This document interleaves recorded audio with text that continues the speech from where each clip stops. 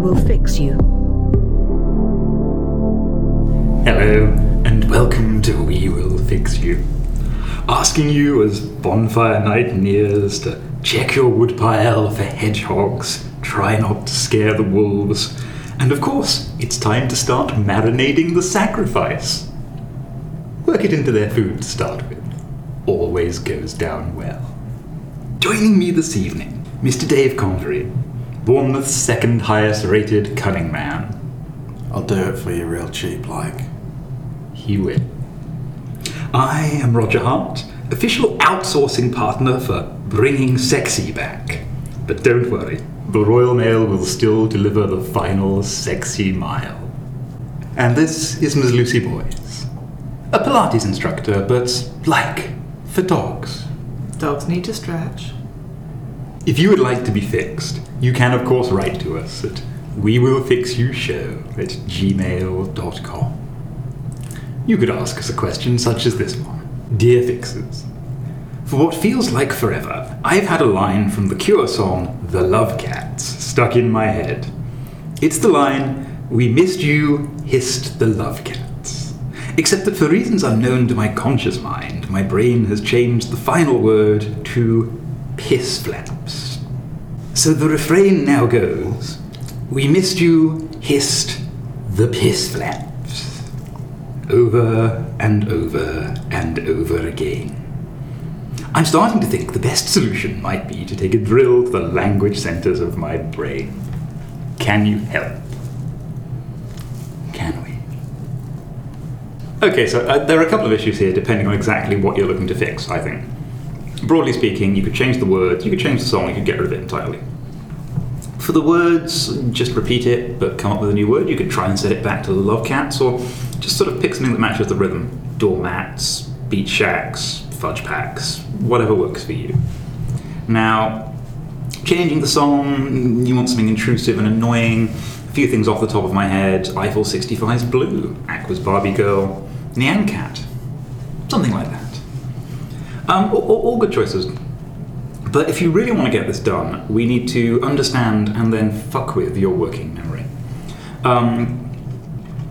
Working memory is an idea in cognitive psychology that's been around for a long time. It's this idea, often confused with short-term memory.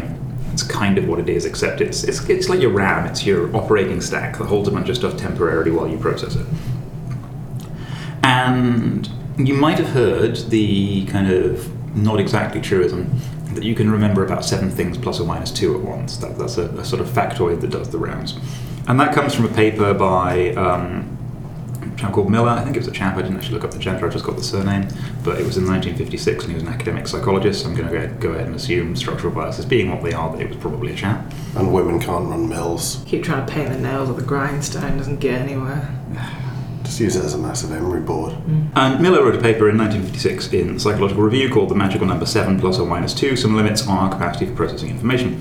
And this was a study with getting people to recall chunks of info, and found that basically 7 was the upper cap and whatever. There have been various studies since then. It shakes out around 5 actually. 5 plus or minus 2 is the sort of things that you can hold in working memory on average. There's a lovely example in Douglas Adams' novel The Long Dark Teaching of the Soul of someone worrying about something at an airport and realising that they already had 5 things to worry about. And so if they could just think about one other thing, they could probably stop worrying about one of them, and they just sort of spend a long time imagining penguins. I don't think this would actually work, but penguins are good to think about. Flappy little feet and the huddling. Yeah. Let's just think about penguins for a minute. I'm trying, but all I can think about is a fat little baby hippo. Oh. I'll do too. Yeah. I think for the purposes of the exercise.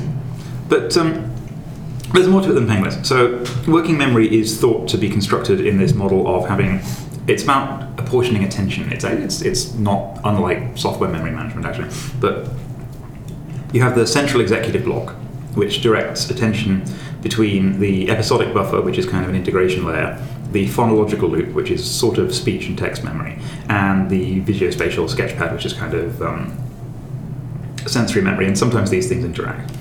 And the phonological loop stores phonological information, so language sound, and kind of keeps it present by effectively rehearsing it, which is kind of what you've got yourself stuck in.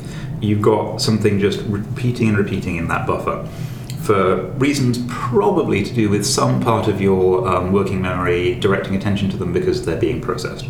Kind of, again, not wildly unlike a .NET memory leak. You've not disposed of an object reference, and so you've got memory being consumed where it should be torn down.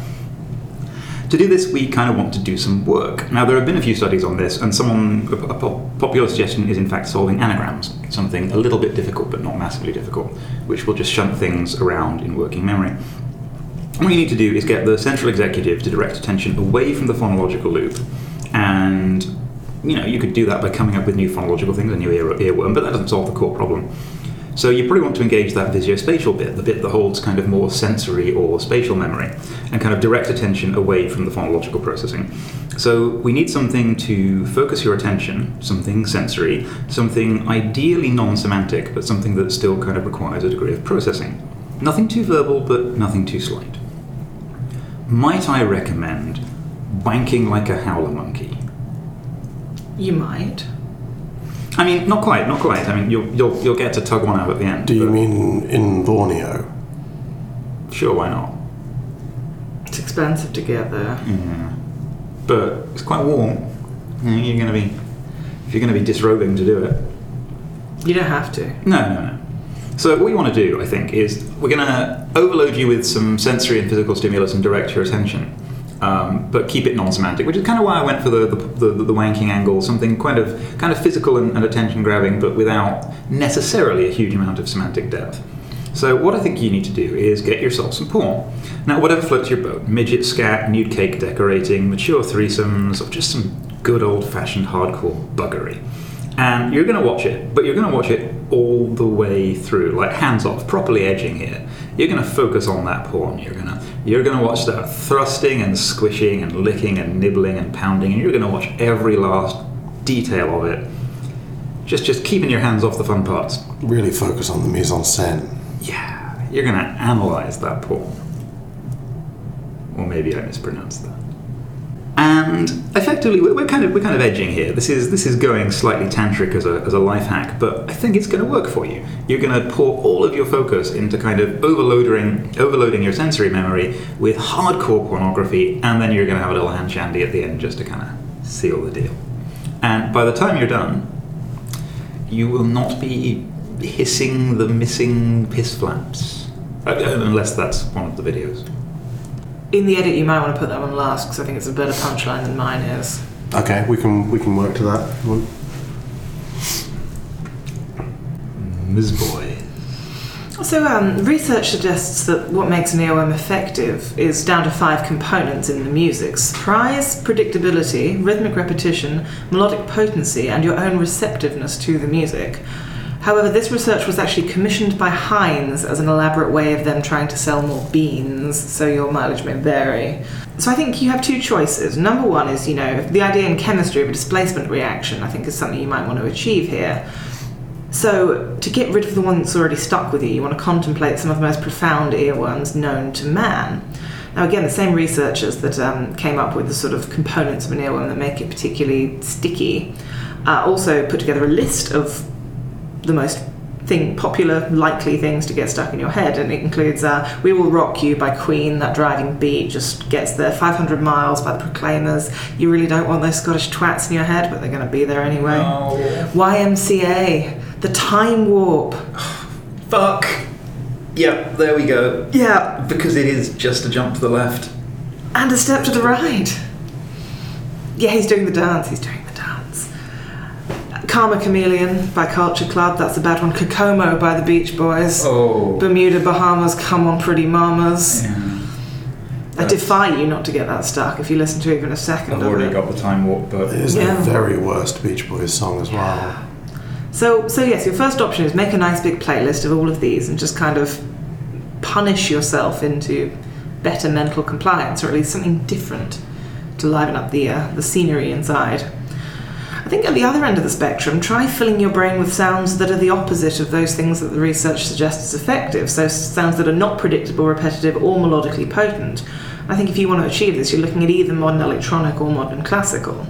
So Venetian snares, the kind of trippy end of Aphex Twin, if you like your bleeps and your bloops.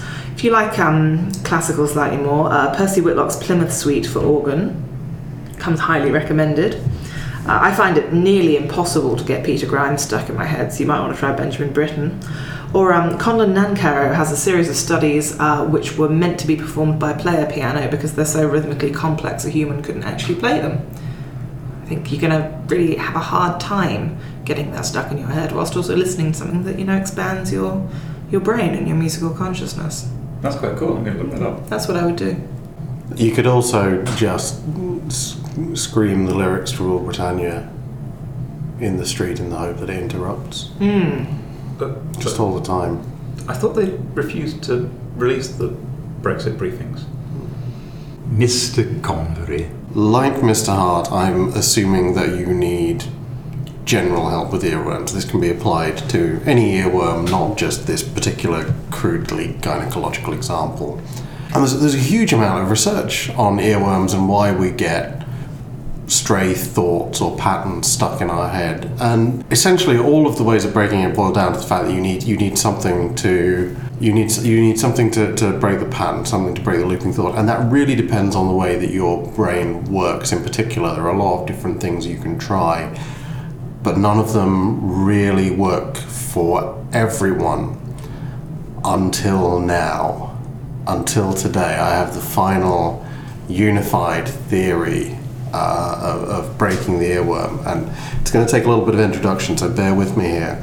We need something to cut your brain clear off. We need to just break that thought pattern completely. So various ways of doing this: death, which is quite extreme; medically induced coma, quite hard to sort of schedule into your day, I think. Sleep, again, if you work, very hard to just nap at your desk, and very hard to sleep at all if you have a rattling and foul-mouthed version of Robert Smith bouncing around in your prefrontal cortex. So you can't sleep. You can't sleep at work, and you definitely can't sleep if your brain is churning. So here's what you do. Quit your job and charge people to hunt you in the woods with a tranquilizer gun. So picture it, right? You're still getting paid, probably quite a lot. I think this is a specialist service that you can charge a reasonable amount for. Just getting into the forest and setting traps, finding paths and ways to hide, that's going to be good and distracting. You're really not going to have a lot of time to think about Robert Smith singing about piss flaps. And you're going to really have to focus on outsmarting, for as long as you can, particularly if you're charged by the hour, the sort of people who, on a whim, go onto Craigslist and search hunting humans for sport. I think many of those people will have appeared in some of the videos you might use in the earlier fix. You're going to be making a lot of money out of this. I think this is quite specialised, but you have a period of distraction for as long as it takes them to find you and shoot you with a tranquilizer gun, and then you get a little sleep without, lying there, thoughts running through your head, the song just spark out until you start to build up a tolerance, of course, at which point you need to switch to a different tranquilizer. And just as long as you can get people to drag you somewhere near a main road and leave a sign pinned to your prone body saying that you are not dead, you're just sleepy. And you did consent to it. Yeah, I think everything should be absolutely fine. I can see no drawbacks to this whatsoever. I think the jobs are good, and quit your job, be hunted for sport. I'm going to do that right now. We're not paying you. Oh, fuck. A robust fix. So there we have it. Worms for your ears no more. Except that weekend in August, of course, where you put them in, but we know you wouldn't forget that. Wrigley. And so we leave you. Good evening.